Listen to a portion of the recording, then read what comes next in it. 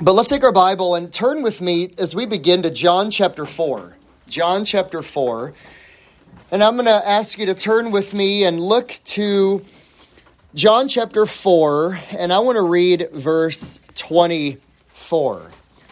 John 4:24. This is going to be where we're going to start, and then I will begin by preaching through Psalm 50. We'll get there in a minute, but let's begin in John 4, verse 24. The context here is Jesus in Samaria. He's talking with a Samaritan woman at the well. Maybe you're familiar with that account. And a very, very sinful woman with a shady past. And yet here she is meeting the Messiah himself. And she is very committed to her Samaritan religion and even the place where they worship. And yet Jesus says to her in verse 24, God is spirit, and those who worship him must worship in spirit and truth. Let's pray. Father, we want to give heed to your word this evening. We pray that you would help us to worship you in spirit and truth. These are the people that you, O Father, seek to be your worshipers. So we want that to mark us. We want that to describe us. We want to be genuine, heartfelt worshipers of the living God. Oh, Father, guard us from just going through the motions. Guard us from just the externals, we pray. Use your word to teach us and to convict us and to grow us. In Jesus' name, amen. You have a quote in your outline there by Bob Coughlin. He's a worship leader with Sovereign Grace Ministries. He said, Jesus Christ never gets boring. What happens is that we can get caught up in the things that surround Jesus Christ. Oh, for heaven, when we will fix our eyes upon him alone and never be distracted away from Christ. Oh, for that day. The truth about worship is that it is central to the life of the Christian. Worship is what we were saved for. Worship is what you are called to do. Worship is your life of devotion to God. The problem is that you and I can worship God in our lives. We can even gather with the congregation of believers, and yet our minds can wander. We've been there, right? We've been there. Our minds can wander, our thoughts can wander, we can be going through the motions, we can be doing the right thing on the outside, and yet on the inside, my mind can be a million miles away. I'm not the only one, right? We've all been there. But does God want our worship? Of course he does. But our minds do wander, and we can fall into the trap of going through the motions and worship by rote and by tradition. We can do that. So what do we do? What is the solution when that happens? And what is the word of God and the will of God and the instruction from God for us when we are finding ourselves in times like that?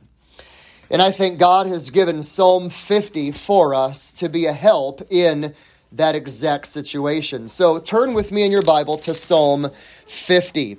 Now, as you're turning to Psalm 50, I want to remind you that worship is such a dominating theme in the whole Bible. God is good, and he deserves our worship, right? We don't worship God because we feel like it. We don't worship God because we've just gotten good things. We worship God because of who he is, first and foremost. That God is good and great and praiseworthy and deserving of all worship and glory and honor. Even Jesus said in Luke chapter 4 and verse 8, you shall worship the Lord your God and serve him only, quoting Deuteronomy chapter 6. So we know from John 4 that God desires our worship. We know from John 9 that God saves us to worship. And yet we realize in Mark chapter 7 that even when we gather for worship, our hearts can be far away from God. It can happen to all of us. We can fall into the sin of going through the motions. We can fall into the sin of heartless formalism and rituals and externals. And, of course, the psalm will even bring out the reality that some are just out-and-out hypocrites. Some are out-and-out hypocrites who love and live for the world while they have a few scripture verses on their lips all the while. And yet here we have God the judge who gives an authoritative lesson on worship. A lesson on worship. We all need this.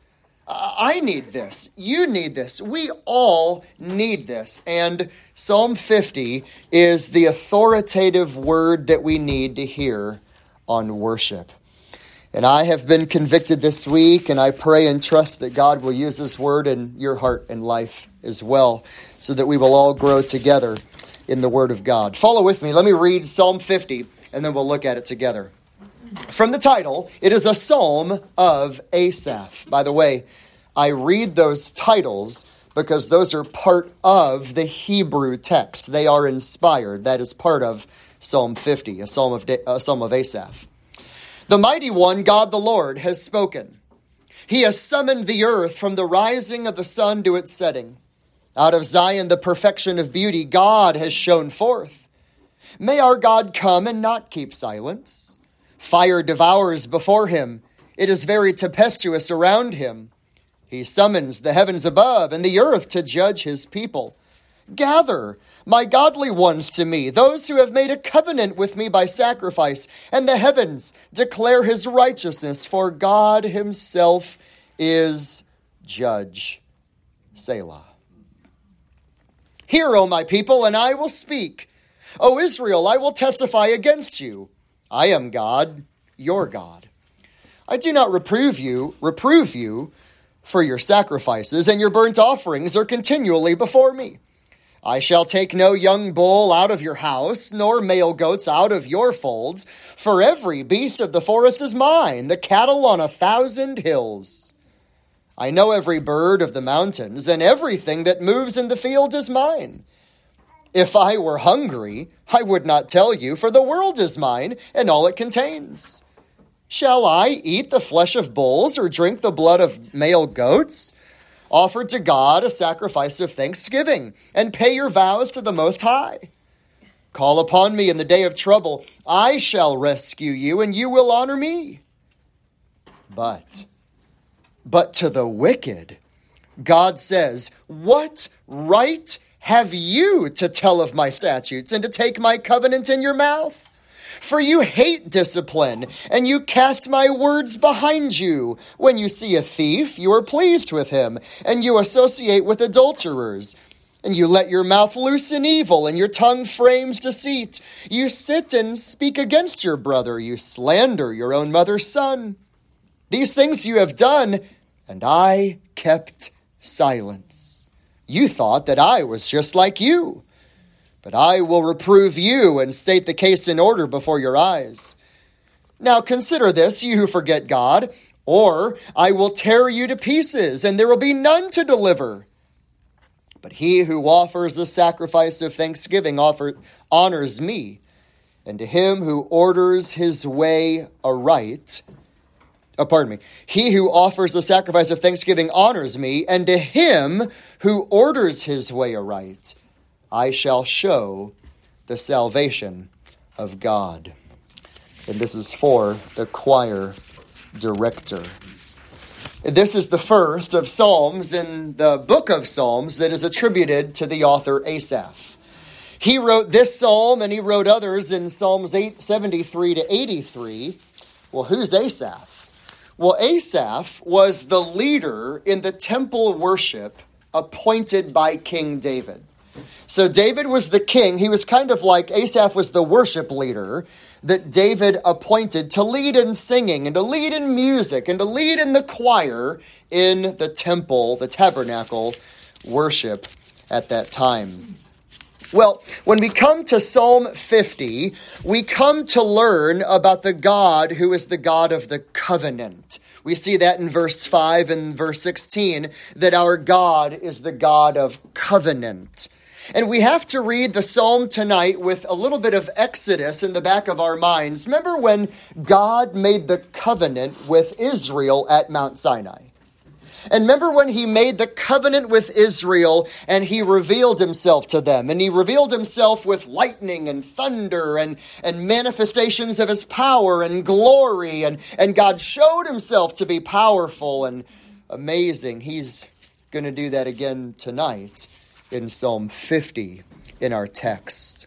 Now, let's be clear. The Bible has so many themes that sort of thread their way through the Bible. And one theme is the theme of covenant. Covenant. It is an important theme in the Old Testament that our God is a covenant making and our God is a covenant keeping God. And that gives us tremendous comfort. That gives us tremendous comfort that our God is a covenant keeping God. Well, what we want to do this evening as we look at Psalm 50 is we want to learn about worship, but we need to do so in a setting of a courtroom. And we need to do so as if God would catapult all of us into a heavenly courtroom, where the opening 6 verses are going to bring us into the courtroom when the judge enters. And then the judge is going to give his case to the religious formalists and then the religious hypocrites. There are 2 different accusations that God, the judge, will speak. So let's enter, as it were, the language, the figure, the picture of Psalm 50, and let's enter the courtroom of heaven and hear God, the judge, speak his case. And by the way, I put it like that because notice in verse 1, the mighty one God the Lord has spoken. Notice in verse 7, hear, O my people, and I will speak. And then verse 16, but to the wicked God says. So here's the judge in the courtroom of heaven. He is the authority over all things, and he has a word for all those whom he has brought to judgment. In your outline, follow with me. Let's just kind of walk through the psalm together, and I'm gonna just pull out a few points, and we're going to turn to some scriptures and make it really practical. So there's a lot more detail that could be said through the psalm, but hopefully tonight you'll get the gist of it as we study it together. Number 1 in your outline, we ought to stand in awe of God the judge. We ought to stand in awe of God the judge, because verse 1 is like the piling and the piling and the piling of terms to emphatically show the entrance of the Almighty God. It would be like in a courtroom when you hear, all rise, and then the judge enters the room. God the judge enters. Verse 1, the mighty one, God, Yahweh, the Lord, he has spoken. And verse 1, he summons the earth from the rising of the sun to its setting. Out of Zion, the perfection of beauty, God shines forth.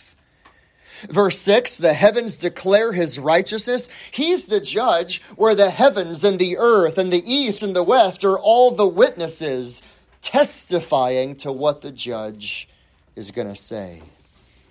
He shines forth from Zion. And if we look at verses 3 and 4 and 5, in theological terms, this is called a theophany. Now, a theophany is kind of a fancy theological word that simply means God manifests himself in a visible way. The invisible God shows himself in a visible way. For example, on Mount Sinai. When Moses went up on Mount Sinai to receive the law, there was lightning and thunder and peals of thunder, and there was an earthquake, and God manifested his glory in a blazingly awesome way. That was a theophany. Same thing here. Look at verse 3.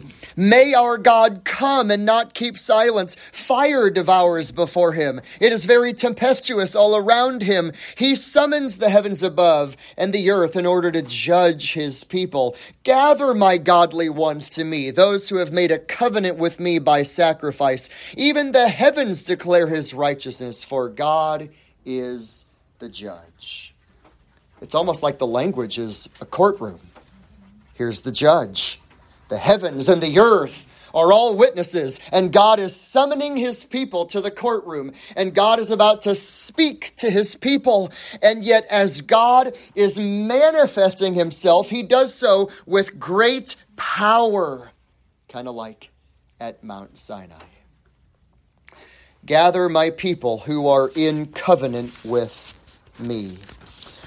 Now, what we're going to look at for the rest of the psalm is pretty bold.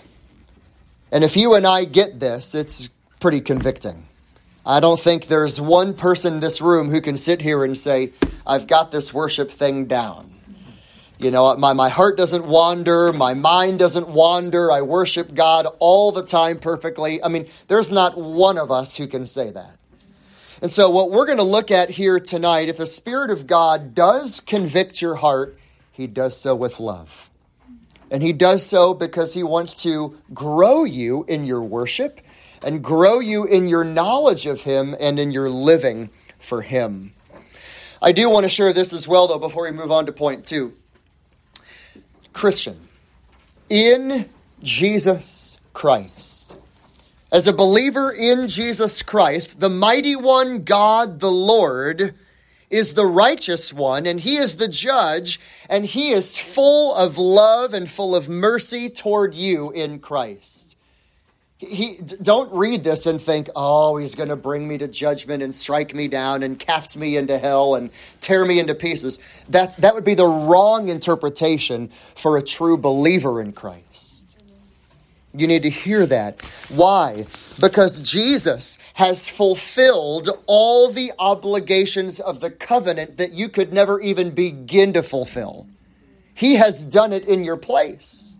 He has fulfilled it and done it all. That's why he says, come to me and have rest for your soul. So, but nonetheless, even in Christ, number 1 in your outline is true. We ought to stand in awe of God the judge. Now, in your outline, number 2, what do we do when God the judge has entered the room? The heavens and the earth are there as witnesses. He's got a word for those in covenant with him. This would be Israel of old. Those whom he made a covenant with, we call it the Mosaic covenant on Mount Sinai. It's the old covenant. It was a covenant that God initiated, but there were covenant obligations.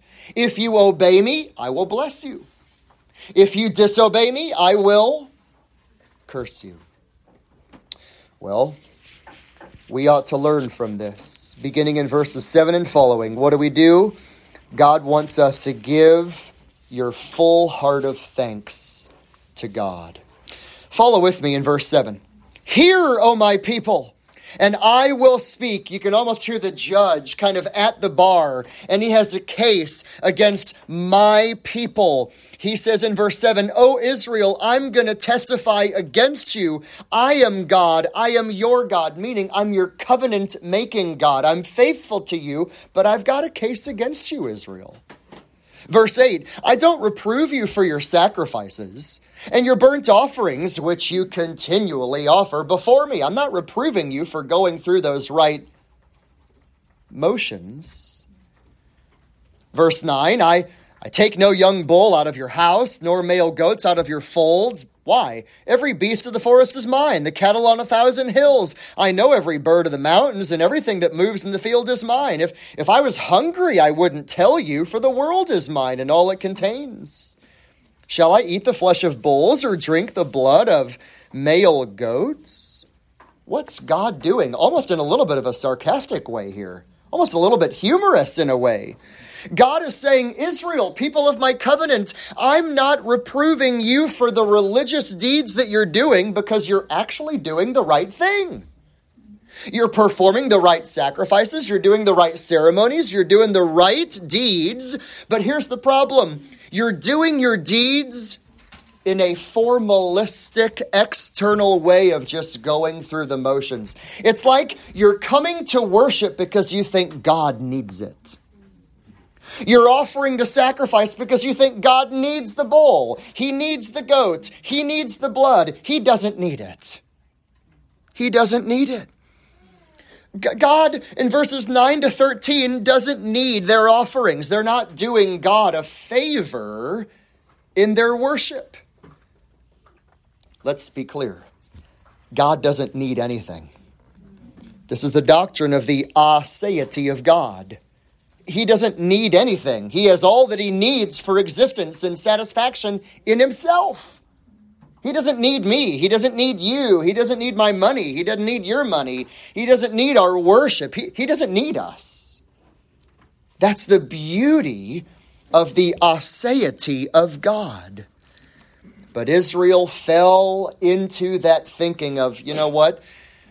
We'll go and offer the animal. We'll go and sacrifice. We'll go to the temple. We'll go and worship. We'll go and do all this. And we're going through the motions, but yet their heart was far from God.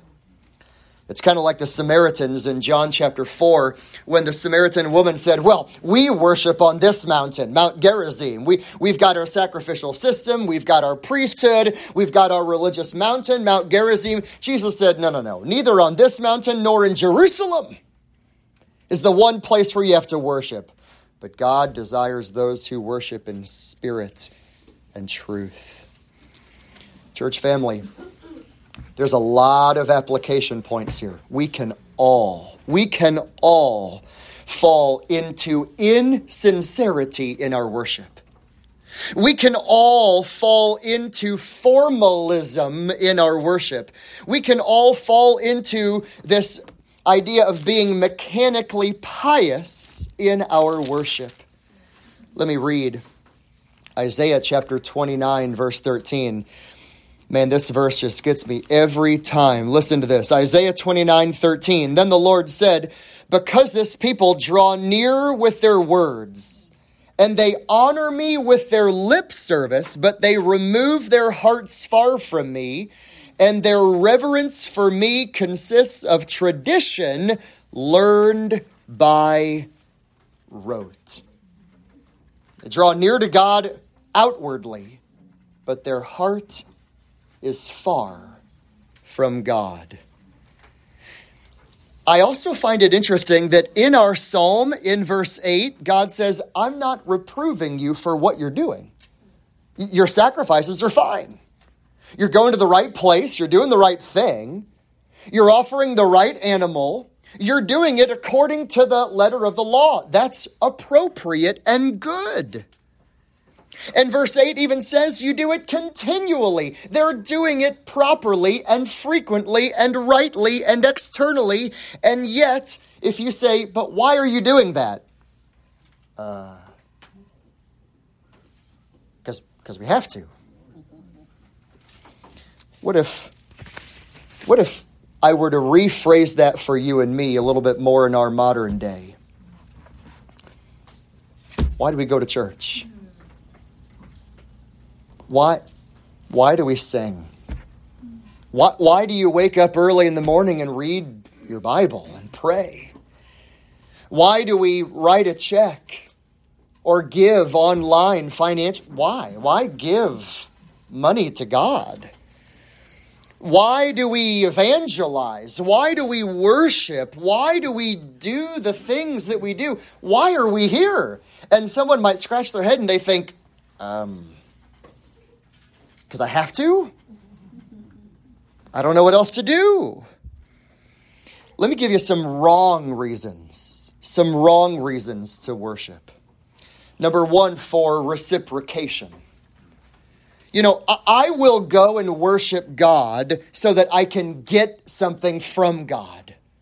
That's all over the place, right? I will sort of give to God this if I can get something in return from God. Almost the principle of reciprocity. Or another wrong reason for worship would be justification. I will do this in order to be right with God. I'll go to church to be right with God. I'll sing, I'll give, I'll do this to be right with God. Or maybe more practical for us, perhaps, a wrong reason to worship God would be for increased affection. If I do this, God will love me more. If I do this, God will be more happy with me. Because of what I do, and because of how I perform, and because of how I sing, and because of how much I give, and because of how much I do this or do that, it's almost like if I do it, God will love me more. Or another wrong reason to worship would be just magic rituals. You kind of put in a religious deed, and then poof, out comes a religious outcome. A good result, a happiness of life. If I sort of put in a good work and a good deed and then poof, something out that is really good and happy comes. But no, those are not right reasons to worship God. God does not want our externals only. God doesn't need our externals. God doesn't need our externals. But here's the interesting thing. But doesn't God command us to sing, to worship, to read the Bible, to evangelize, to pray? I mean, doesn't he command those things? And yet sometimes we can do them in a heartless way. So if God commands it, the solution is not to stop doing it. Rather, the solution is to do so with a heart of genuine gratitude. The solution is to come to God with thankfulness of heart. And in your Bible, here's the proof. Look at verse 14. What does God want? I'm not reproving you for your sacrifices, but rather, I don't need what you are. Don't just go through the motions. You know what God wants? Verse 14, offer to God a sacrifice of thanksgiving. He wants your heart. So, sure, does he want singing and Bible reading and evangelism and preaching of the word and a life of worship? Absolutely, he wants that. But he doesn't just want the motion. He wants it from a heart of gratitude. So offer to God a sacrifice of thanksgiving and pay your vows to the Most High, meaning fulfill your covenant obligation. If God saved you, if he delivered you, then walk in a manner worthy of him with a heart of thankfulness. In your outline, I think I put there, I don't remember, I think I did, some ways that you can do this, some helps for you in this. How do we worship God rightly from the heart? Number one, I think preparing early for worship can be a blessing. Persevering during worship can be very important. And then putting it into practice afterward can certainly be very helpful in guarding the heart. We've all been there when we sing the song and the PowerPoint, and we're mouthing the words, but yet our mind can be a million miles away, and our thoughts can be elsewhere. And when that happens, what do? We don't give up. We don't say, I should never sing. Lord, forgive me for my wandering mind. And then come back to it. And start right there and keep at it, worshiping the Lord with a joyful heart. So what does God want? Well, he's the judge in the heavenly courtroom, and he's got a case against his people. And he wants you to give him your full heart of thanks. He doesn't just want the motions. He wants your inner heart of thanks that will then result in the motions of honoring and glorifying God. And then, in your outline, look at number 3. God the judge has another word.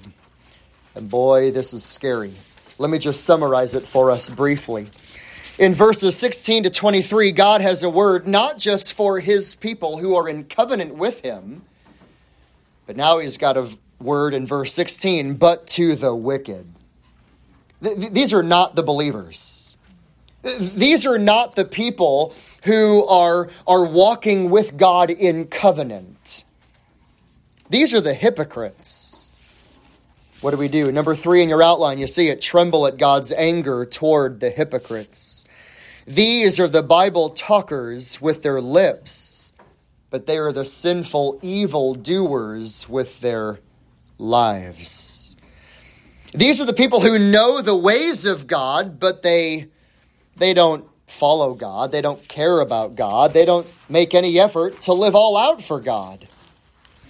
Notice verse 16. To the wicked, God says, "What right do you have to take my words on your lips? Who do you think you are to take my covenant and put it in your mouth?" Reason, verse 17, you hate discipline, meaning my reproof from Scripture. You hate it, and you cast my words behind you. It's the picture of someone walking down the road with, picture it like a fruit or a banana peel, and they just toss it behind them. You take God's word, and you just toss it behind you, giving no thought to obeying God's word. These are the people who, maybe a theological word would be antinomians. Some may think, I know what the Bible says. I know what the Bible says. And maybe they talk about God. Maybe they may say they belong to God. And they have a little God sprinkled in their life, but they sin openly and freely and habitually and enjoyably with their lives. You know, when I think of this, I think of the black Hebrew Israelites. They've got a few Bible verses on their lips, but man, their conduct, their heart, their anger is vicious. I think of the Word of Faith movement. I think of the prosperity preachers. They lie, they steal, they cheat, they live immorally. Look at what God has a case against them. Verse 18, when you see a thief, you're pleased with him. You're actually delighted in that thief. And verse 18, you actually associate with adulterers. You join yourselves to them. It's like you have fellowship is the idea with them. Verse 19, you let your mouth loose in evil. Your tongue frames deceit. You sit and speak against your brother. You slander your mother's son. Interesting. This is in order the second table of the law. Do not lie, do not commit adultery, do not steal. These are like the people in sex trafficking and the porn industry and the business fraud and people who go into abortion mills and they say, I know Jesus. Like the lady yesterday who said to me at the abortion mill, she said, I believe in Jesus too. I said, no, you don't. No, you don't. These are the people in Titus chapter 1, verse 16, who profess to know God, but by their deeds they deny him, being detestable for any good work. These are the people in Jeremiah chapter 7. Maybe you remember this account. In Jeremiah chapter 7, Jeremiah is told by God to go to the courts of the Lord's house and preach an open-air sermon. And he goes and he says to the people, you need to amend your ways. You need to practice justice. But here's what you do. You are trusting in deceptive words. You're stealing, you're murdering, you're committing adultery, you're swearing falsely, and you're offering sacrifices to Baal, and you're walking after other gods. And then you come and you stand before me in the temple, and you say, the temple of the Lord. Doesn't work that way. Can't do that. And then Jeremiah says, it's a den of robbers to you. You have made the house of God a den of robbers because of your sin. What's the point? God has a case against the wicked. He is the judge of heaven and earth, and he's got a case against those who have the law of God on their lips, but their life is full of the practice of sin. Verse 21, there's something really startling here. Look at it in your Bible. These things you have done, and I kept silent. Boy, we're kind of living in that day, aren't we? People are sinning, and God is seemingly silent. And here's the problem. End of verse 21. You thought that I was just like you. Well, God hasn't judged me. Does that mean he takes sin lightly? I mean, if God is not taking action on my sin now, does that mean that God is unconcerned about my sin? Or if God delays judgment, does that mean removal of judgment? Well, a lot of people in our culture would say, yeah. But no, God is not like us. He is not just like us. I reprove you. I state the case before your eyes. So again, here's the setting. God is the judge in the heavenly courtroom. And he says, bring all the people to me for judgment. Here are the people who have come to covenant with me, and they're just going through the motions, but their heart is far from God. And yet here on the other side are the wicked who have the law of God on their lips, but they are practicing lives of evil. So what does God want? What does God want? In your outline, I give you a couple of things. Number one, he wants your heart. Romans chapter 6, verse 17. I don't think I'll ever forget. I was a seminary student in chapel, and a preacher came, and he preached this one verse. And he made a whole point about obeying God from the heart. That's what he wants. He wants obedience that comes from the heart, like Romans 6, verse 17 says. Number two, he wants your life. Your life. Romans 12, verse 1, present your body a living and a holy sacrifice acceptable to God. This is your spiritual service of worship. He wants your life, not just Sunday. He wants your life. Third, he wants our love.